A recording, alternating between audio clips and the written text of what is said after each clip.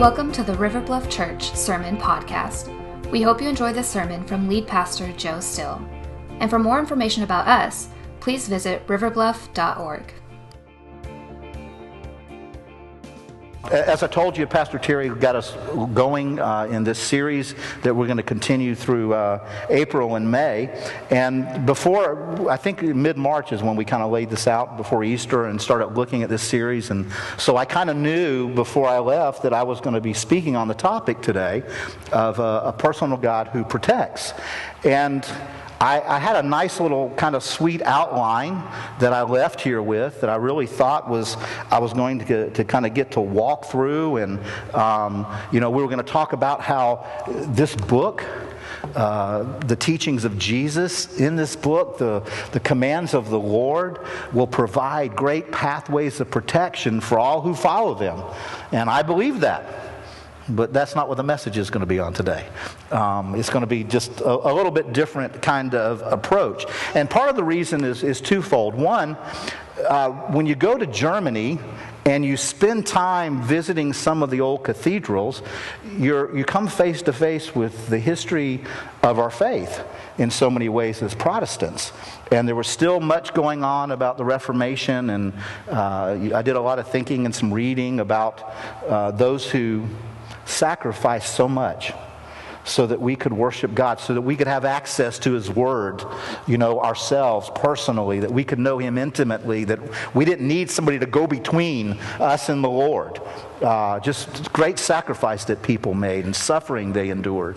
I thought about that. I also made the mistake of downloading a book before we went that I started reading on the plane, and it was a biography of one of my heroes that many of you have heard me talk about over the years. He's been a distant mentor in my life. He's gone on to be with the Lord now, but his name is Dallas Willard. And Dr. Willard has done some of the best writing and thinking in my lifetime that I know of about what it means to be a devoted disciple of Jesus Christ.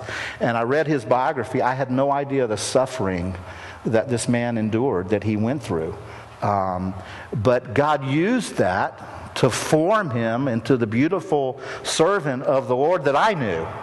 And so taking all of that into what God was doing in my life about bringing this message on protection, I had to scrap my sweet little outline and kind of start over. And so you're kind of going to get the end result of that a little bit today.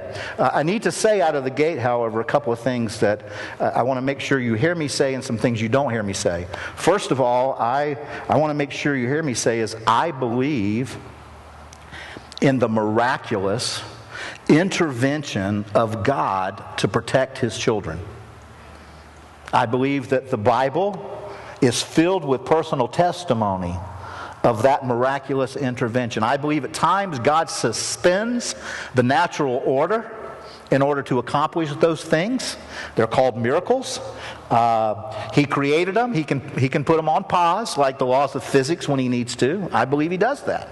I believe that I have been the recipient of some of the miraculous interventions of God to protect me. Some of you have given testimony of that reality in your own life. So I believe that God does that. I believe that He's given us the testimony of God's Word that speaks to that. And I thought I was going to spend a lot of time on that, but I'm not. This morning, what I want us to think about is the protection of God seen through the lens of Psalm 91. And so if you have your Bibles, I want to encourage you to open them there. And you may want to pull out your listening guide, your worksheet. That may be helpful to you. I'm going to ask you to bear with me and don't make any snap judgments until we get to the end of the message. Okay? Because I'm going to challenge some things and maybe some thinking even about the protection of God this morning. Now, Psalm 91 is special to me. It is a psalm that I pray. I have prayed it over many of you at times, but I want us to dive deep into this because I've had some encounters recently with people who misunderstand the protection of God, and it has begun to make a shipwreck of their faith. And I've seen it happen on more than one occasion. So if you'll open your Bibles to Psalm 91, we're going to dig in there. Much of the scripture that we'll be using will come up. It's referenced on the back of your worksheet. You can go back and look those passages up later. But Psalms 91 starts off in the first 4 verses making a very clear statement of God's promise of His protection.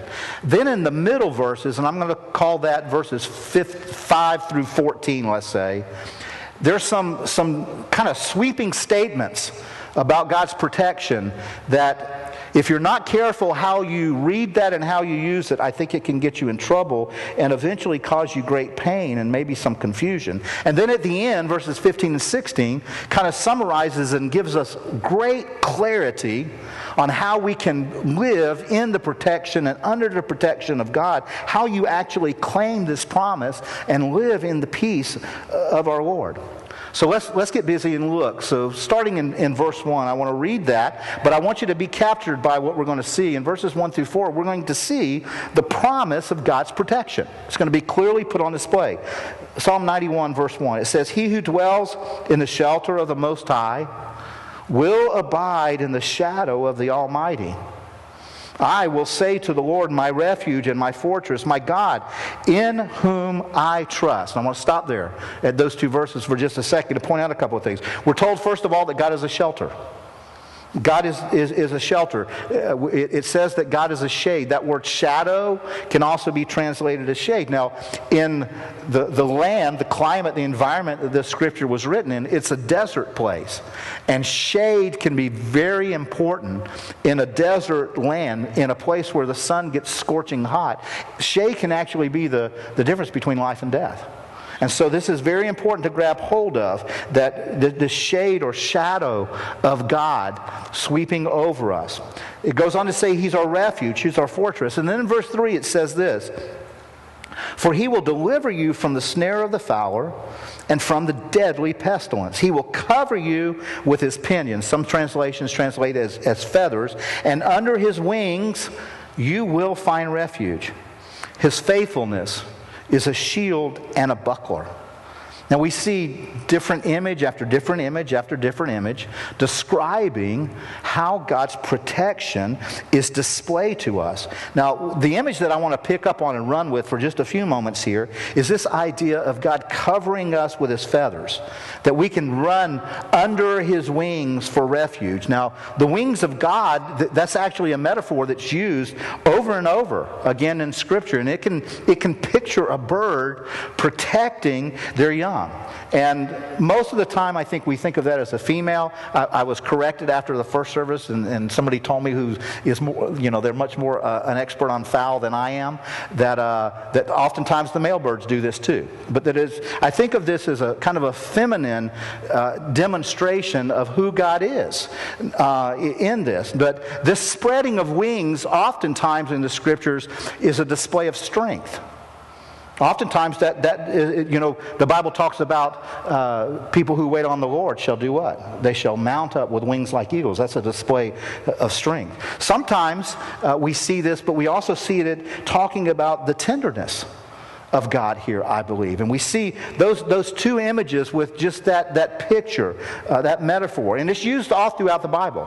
In the book of Ruth, chapter 2, Boaz says to Ruth, he says this, "May the Lord, the God of Israel, under whose wings you have come to take refuge, reward you fully for what you've done." This idea of falling under the wings of God, His protection, the refuge of God. Psalms 36 says, "How precious is your steadfast love, O God. The children of mankind take refuge in the shadow of your wings." Again in Psalm 57, "O God, be merciful to me, for in you my soul takes refuge. In the shadow of your wings I will take refuge." In Psalm 61, once again, "Let me take refuge under the shelter of your wings." Over and over again, there is this imagery of God spreading out His wings to protect those He loves, to protect from the elements, the predators, and so on. Now again, the vast majority of metaphors and imagery that's used of God in the Scriptures normally has a masculine tendency to it, kind of overwhelmingly masculine. God is Father, God is King. But occasionally this imagery is used, and I think it's so that we don't think of God as disconnected. Sometimes men I are one, so I'll pick on us for a minute. Sometimes we can be a little disconnected emotionally. And I think that part of this is a description that lets us know that God is not. He does not disconnect. He's very near. His protection is very near over us. But who's this promise for? Verse 2 gives us some good indication of who this promise of protection is for. It says this. It says, I will say to the Lord, my refuge and my fortress. Now pick this up. My God in whom I trust. If you circle things in your Bible, you may want to circle that phrase, my God. That's covenant language. That's the language of covenant. You know, in the Scriptures, God says, you will be my people. And if you will, I will be your God. It's this idea of covenant. So when the writer of the Psalms here says, my God in whom I trust, he's saying, I have a covenant relationship with God. And that's a question we all need to ask ourselves. Do we have a covenant relationship with God? Because if we don't, then the protection of God is not afforded us. And the only way the Bible tells us that we're able to have a covenant relationship with God is through His Son, Jesus Christ, through a personal relationship with Jesus. So what we're thinking about is the protection of God that comes in covenant relationship. But what does that protection mean? How does that come to us? Now, as we step into a description in verses 5 through 14, here's something that I need for us to be aware of, and I think we need to do this. We need to give thoughtful application of a protected life. We need to be really careful when we look to Scripture. We need to give thoughtful application of what it means to be protected by God. Because the middle part of this psalm starts using some language that is really fascinating. And again, hold your judgment till we get to the end here, okay? Because I want you to see some pictures. It seems to say in verses 5 and following that if you're in a relationship with God, that God's protection, that you'll never experience terror at night. Verse 5 says that. Or the arrows that fly by day. It says in verse 7, thousands may fall by your side, tens of thousands by your right hand, but it'll never come near your tent. And what that seems to be saying is that if you're trusting in God, you'll never experience violence. And what about disease? It goes on in verse 6 to say the pestilence that stalks in the darkness. You don't need to fear that. Nor the plague that wastes at noonday. Then in verse 10 it says, no harm will overtake you, no disaster will come near your tent. So when we're reading this, it sounds like this is, if we're trusting in God, there's no harm, there's no disaster, there's no violence, no sickness. And then we get to verse 12 and it says this, God will command His angels to protect you wherever you go. They will carry you in their arms and you won't hurt your feet on the stone. You'll never stub your toe. Anybody ever stub their toe? Do you not trust God? I mean, there's kind of that language in there if you don't deal with this thoroughly, if you just kind of cursory read the Scriptures sometimes, it can get you into deep trouble. There is this thought that, if I just trust God, my life will be peachy keen, hunky-dory, okie-dokie. It'll just run really super smooth. There's some thinking like that out there in this world. And that implies the opposite. If your life isn't going smoothly, if you are having some suffering or some pain or you're experiencing sickness, then you must not be trusting God. You must be outside of the will of God. You must, something's amiss in your life with God. That's kind of the implication that you have to read into that understanding. So how are we supposed to understand God's Word, especially here, about how God protects His own? Well, I want to suggest a couple of things, some reasons why we must have thoughtful application on this particular issue. And the first reason is this: our own personal desperation. Most of us desperately want that hunky-dory, okie-dokie, peachy-keen life from God. That's what we want. We long for it. Just admit it. We want a life free of any struggle. We want a life free of any worry. We don't want any pain or suffering to come in. That's the kind of life we want. We desperately want that. So many of us try to build our lives to be protected from the pains of this world. And I want to say something to you. When you desperately want something and you come across it in Scripture, be careful how you interpret it. Because sometimes Satan will use that against you. Sometimes he will. Second reason we need thoughtful application here is because there is something called the whole counsel of the Word of God, the whole counsel of Scripture. For instance, there is another book in the Old Testament, called the Book of Job. And the Book of Job, quite frankly, is a biography. And if you've never read it, here's the way that I would encourage you to read it for the very first time. Find an easy-to-read translation.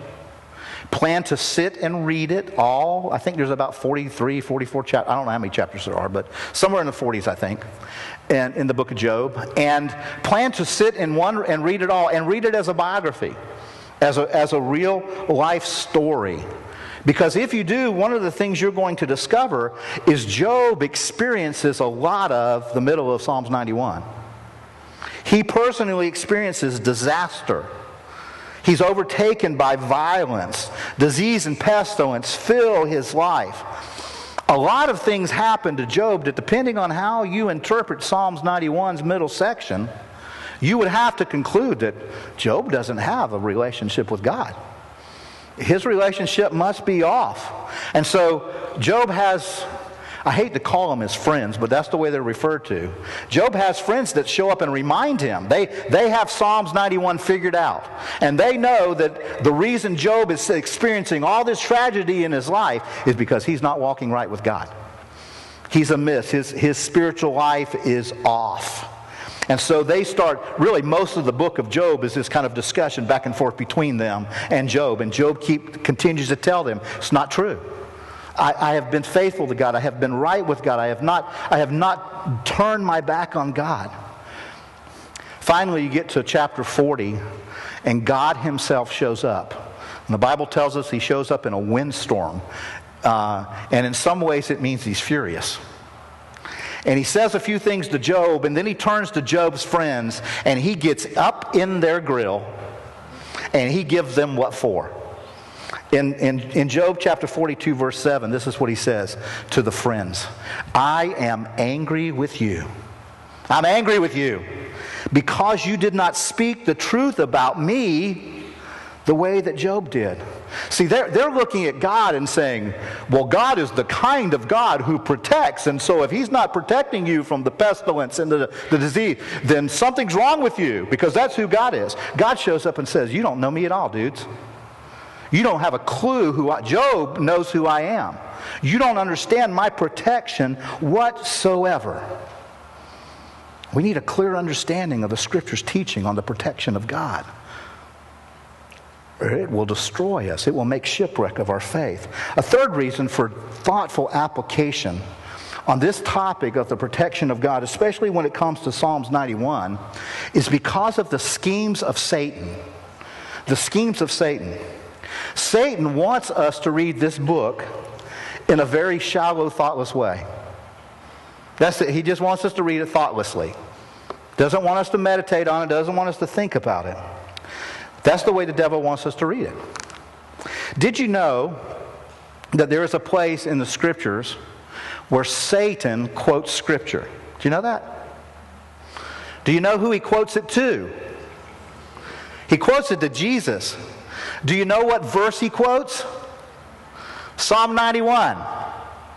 He takes from Psalm 91, the Bible tells us in Luke chapter 4 that the Spirit of God drives Jesus out into the wilderness. This is right after his baptism. Heard the voice of God saying, this is my beloved Son.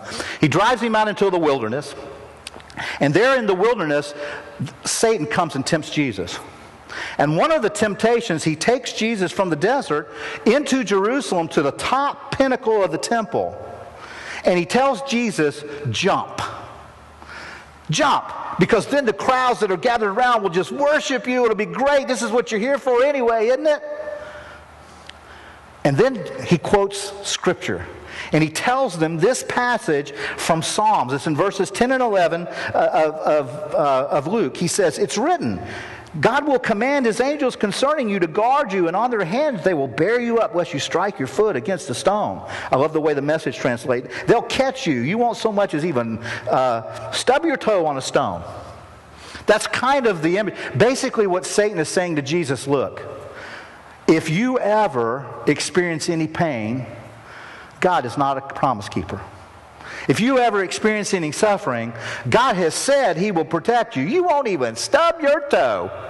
That's kind of what the language that's being, and He's tempting Jesus with this scripture, trying to derail Jesus from His mission. And He'll do that to you.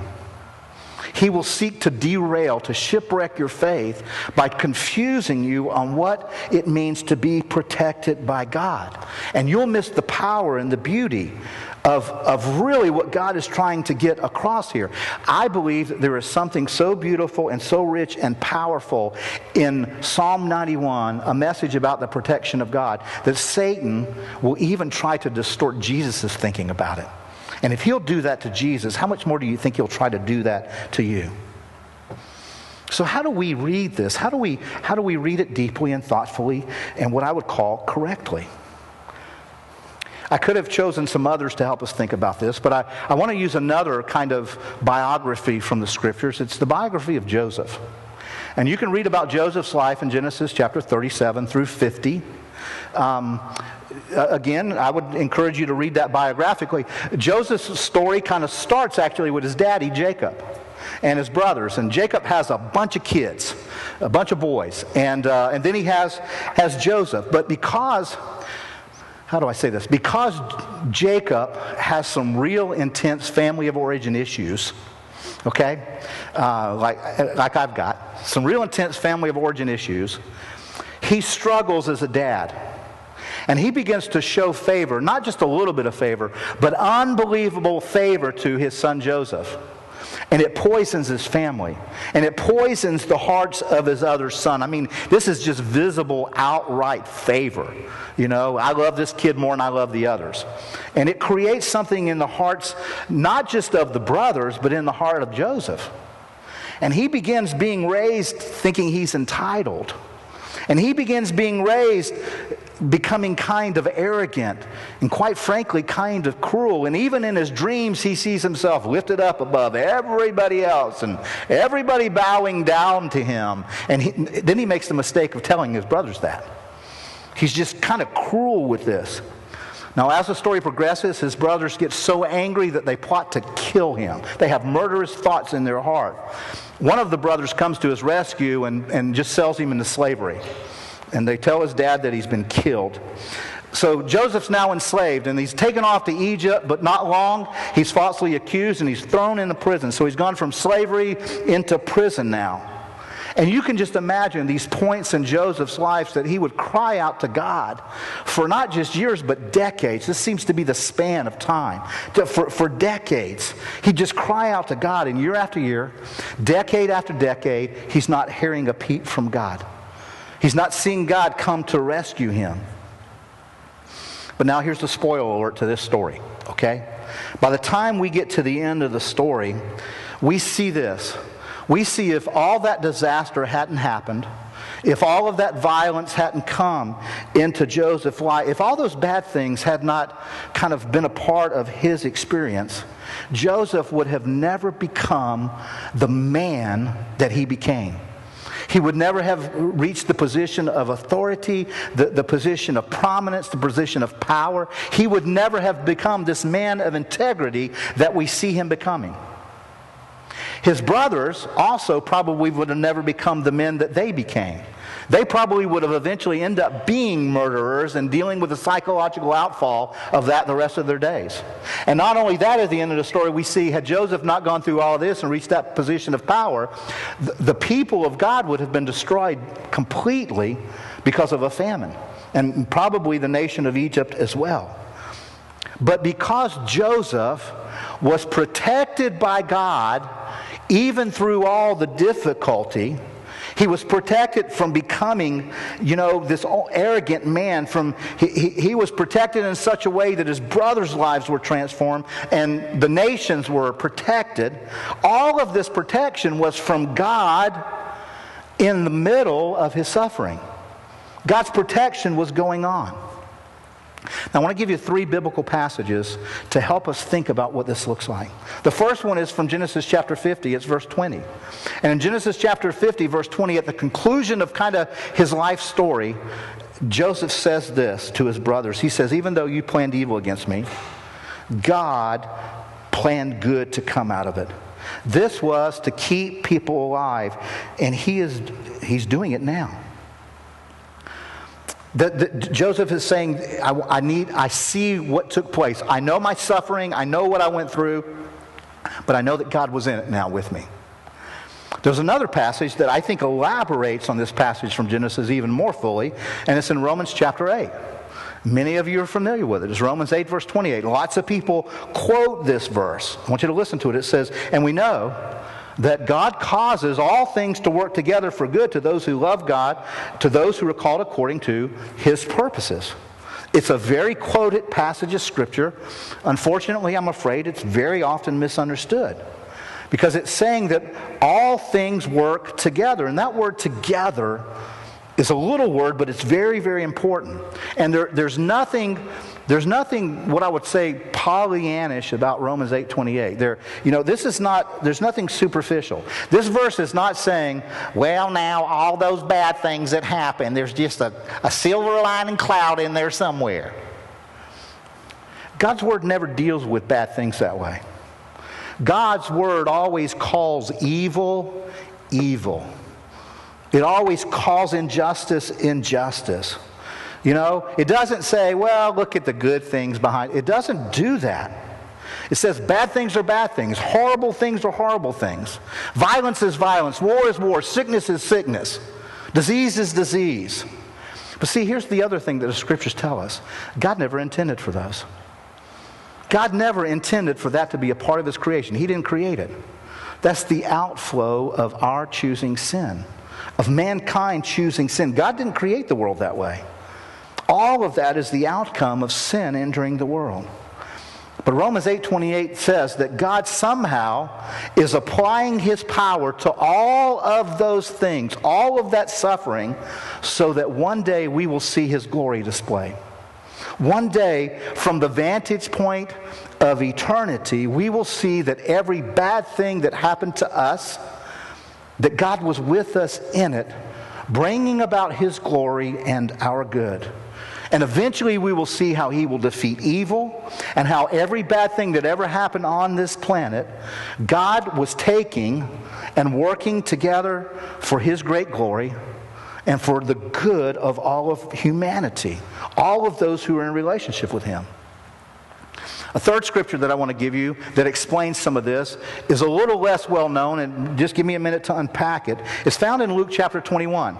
And in the context, Jesus is talking to His disciples, those people that had followed Him, that had forsaken pretty much everything, left everything to follow Jesus. These are men that He loved. And it's the close of His ministry, and He begins telling them this. He says this, you will be betrayed, even by parents and brothers and relatives and friends. They will put some of you to death. You will be hated by all for my name's sake. But not a hair of your head shall be lost. By your patience, possess your souls. Now, I believe that in that passage of Scripture, Jesus is giving us a key to unlock the biblical understanding of God's protection. When you read it, at first, it's kind of interesting. It says, you're going to be killed, but your hair will never get messed up. How's that going to happen? How are you going to get killed and your hair don't get messed up? What does that even mean? And then there's this kind of strange language there, and in patience, you will possess your souls.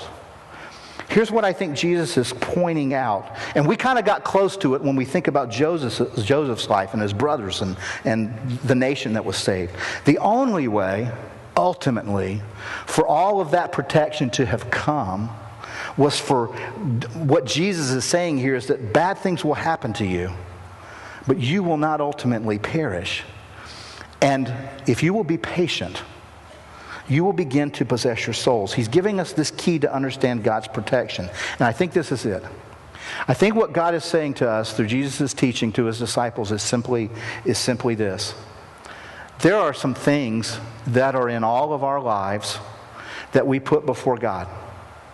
All of us have had things and may still be clinging to some things that we put above God, that give us greater significance in our relationship with God. Things that we will not forsake. Now, that doesn't mean that you don't believe in God. Doesn't mean that you don't go to church. Doesn't mean that you're not a good person. Doesn't mean that you don't believe in Jesus. But what it means is there's still some things in your life that are more important to you than God. And if there is anything that's more important to you than God, then you do not possess your soul. That thing does. And that thing could be a career. Now, a job is a good thing. It's an important thing. We need to do good in our job. But if we're not careful, it can possess us. Our families are a good thing. We need to protect and provide and bless and love our families. But our families can be a thing which can keep us from experiencing the love of God. We should all care about those. But if we're not careful, our families can possess our souls. We won't fully possess our souls. And if that's true, then you'll never have peace. You'll always be worried. You'll always be concerned. You'll have kind of a sickness over fear of what might happen to your family. And so, it's through those things that happen bad in those areas of our lives that we're clinging to that God is able to shake us loose and drive us under His wings. Drive us to Himself. And the moment that happens, the moment where we shake loose those things that are possessing our souls, those other things, and we put our full trust in God and we run to Him for our refuge and our strength in everything, in that moment we experience the protection of God. And as Jesus says, for the first time, we experience an integrated life. We experience the life that we've always longed for. We experience what we hoped would be. We experience peace with God. And here's what's interesting. That word patience that Jesus uses there is also translated in other places as long-suffering. What Jesus is saying is, through the suffering that you go through, you will eventually find the full protection of God. Because God is protecting you sometimes from yourself. He's protecting you from that which you are weak in. He's protecting you from that which you think you need more than Him. And He's drawing you to yourself. And it's only when you come to run to God for your ultimate protection, will you be fully integrated and you will possess your soul. And God says, in this, I will protect you, the real you. I will protect who I created you to be. I will protect your soul. I think in this He's saying, there are some other parts of us that need to be peeled off. There are some things that need to be burned away. There are some places in our lives where we need to, as Jesus said, we need to take up our cross and follow Him. We need to let those other things go. So here's the big idea today. I didn't put it in your notes. You can write it down if you want to. It's going to come up on the screen. But here's the big idea about the protection of God. We must trust God in trouble in order to become people who can deal with trouble. We must learn to trust God in the midst of trouble in order to become the kind of people who can deal with trouble. Most of us, here's what we want to do. We want to trust God to exempt us from trouble. We don't want to go through no trouble. And quite frankly, for all of us, that's the worst thing that could happen to us. For God to give us what we want here. It could be the absolute worst. If God had given Joseph what he wanted as an adolescent, could you imagine the havoc that would have been wreaked on his family? Can you just imagine the horror of what that man would have become?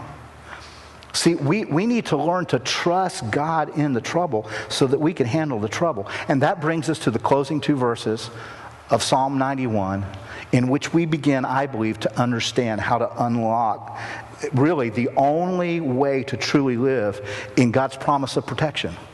There's only one way to do that, and I think we see it in verse 15. God says this to you. He says, when he calls on me, when she calls on me, when you call on him, I will answer him, and I will be with him in trouble. Now listen, if you're still reading those middle section of Psalms 91 as, well, God's not going to let the arrow hit me. God's not going to let the pestilence get to me. God's not going to let the sickness, come. Then what happens when you get to verse 15 and God's word says, I'm going to be with you in trouble? He doesn't say I'm going to exempt you from it. He says, I'm going to be with you in it. Those things are going to come, but I'm going to be with you in it. I will be protecting you in the midst of that. Now here's the really cool thing about verse 15. Verse 15 is pointing us to something greater. Verse 15 is pointing us to the New Testament. It's pointing us to the gospel. It's pointing us to Jesus. That's what verse 15 is doing here. He is saying, I will be with you. I'm not going to be a God who just exempts you from trouble, because that's not what's best for you. I'm going to be with you in trouble. And sometimes folks think that just means that when God says he'll be with me in trouble, that I'll just feel his presence. And you will. And I don't want to diminish that. But there's so much more to it than that. But you don't get it until you get the gospel. The whole measure of the gospel. Christianity is unlike any other world religion. There's not another religious system or world philosophy that makes the claim that Christianity does. Only Christianity claims that the Creator God, the infinite Creator God of all the universe, who was completely exempt from all trouble, he was all powerful, he became a human being. He made himself vulnerable, was born in a manger. He became a person like you and me who experienced betrayal, experienced injustice, experienced wrongdoing. He knew what it was like to be beaten and ridiculed and spat upon. He knew what it was like to die. The only invulnerable one became ultimately vulnerable. The all-powerful one became killable. The immortal became mortal and went to the cross for you and for me. And he says on the cross, I will be with you in trouble. I will be with you. Folks, what that tells me is that when I face trouble, when I face fear or danger or worry or any kind of suffering, sickness, the first thought that I need to have is not, God, exempt me from this, but God, thank you for the cross. That needs to be where my mind goes first of all. God, thank you, in my suffering I can look at the cross. Now, it doesn't mean that I have to sit there and say, boy, I sure do love this suffering. It's not that. It's thank you, God, for the cross, because that tells me I'm going to be delivered. You're going to be with me in this. That's what it means to be under his wings, under his protection. When Jesus stretched out his arms, he was providing ultimate protection for all who would follow him, because he knows what it's like to face what you're going through.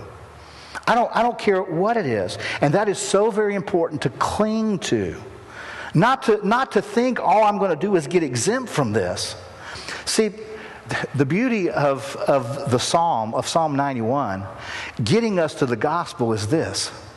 It's not just about the incarnation and him coming to, live like us and suffer like us and die like us and die for us. But it's not just the incarnation, it's also the substitution. The beauty of Psalm 91 is that Jesus substituted himself for us. There's the beauty of the grace of salvation in Psalm 91, the covering that comes, the protection that Jesus provides for us. We looked at back on Palm Sunday this passage from Luke 13 where Jesus comes riding into town. And Jesus describes himself as a mother bird. This is what he says in Luke 13 about the people of Jerusalem. He says, "Oh, Jerusalem, Jerusalem, how often I have gathered your children together as a hen gathers her brood under her wings, but you are not willing." We read that and it sounds kind of sweet, and we think, oh, shucks, Jesus is just like a little mother hen. He's just going to take everybody in under his wings. Folks, that statement from Jesus was in the context of the judgment of God that was coming. That's how Jesus used that statement. It was in the context of pending judgment. Jesus says, if you had really believed in me, if you had made me your shelter, if you had trusted me in the midst of your suffering, you would escape judgment. But that's not going to happen because you didn't trust me. Jesus is saying judgment would have fallen on me instead of you if you had trusted me. Many of you have heard that story that circulated a while back about some forest rangers who, after a fire swept through a national forest, went into the national forest in this place that had been kind of charred. They were walking through and they saw this just unbelievable sight. And it was a bird with its wings spread out that was charred. I mean, literally toasted looking. And one of the park ranger stories says, poked the bird with a stick and it disintegrated, and 3 little birds came running out from under it. 3 little birds that life had been spared because of the sacrifice, because they had been hidden under the body and under the wings of this mother bird. Jesus on the cross took the fire of God for you. He took the wrath of God for you. That's why it is so ultimately important for you to understand the gospel, so that when you come face to face with suffering that you are going to face, you'll know that while he hung there, while he was abandoned for you, while he took the wrath of God, while he took the mocking and the jeering and the suffering in the greatest act of love in all of the history of the world, he stayed there. He was burned up for you, so that when you face suffering, you would know he has substituted himself for the ultimate suffering. That even when you go through suffering in this life, you can know that it's refining you, that it's making you into something beautiful. That it's better to have a God like that than a God who never allows anything bad to happen to you, because he's doing something more wonderful. See, when Jesus Christ, who is the only person who ever actually completely trusted in God. I don't trust God all the time. Jesus did. He perfectly trusted God. If anybody had the right to claim, keep me free from pain, keep me free from suffering because I perfectly trust you, it was Jesus. But here's the question. Did God keep his own son from pain? Did he keep his own son from suffering? No, he didn't. Because he had something more glorious in mind. Your salvation. He had something more glorious in mind. The wholeness of your soul being integrated with you. Being able, through the difficulty, through the pain and suffering, bringing you back under his protection. And that's not just something abstract. It's not just something that you say, yes, I know I need to love God more. It's not like that. It's knowing that when you face difficulty, you can look at Jesus and know what he did for you. He took the judgment for you. He was burned up for you so that you can say, Lord Jesus, if you can suffer like that for me, then I can be patient in the suffering that you're taking me through because you're with me. I trust you that you're with me. And here's Jesus' promise to you. If you will trust him in your suffering, you will get a whole soul. Your life will be integrated. You will get the life that you've always longed for but didn't know how to have. You will experience the life that Jesus said he came to bring for you. Let's pray.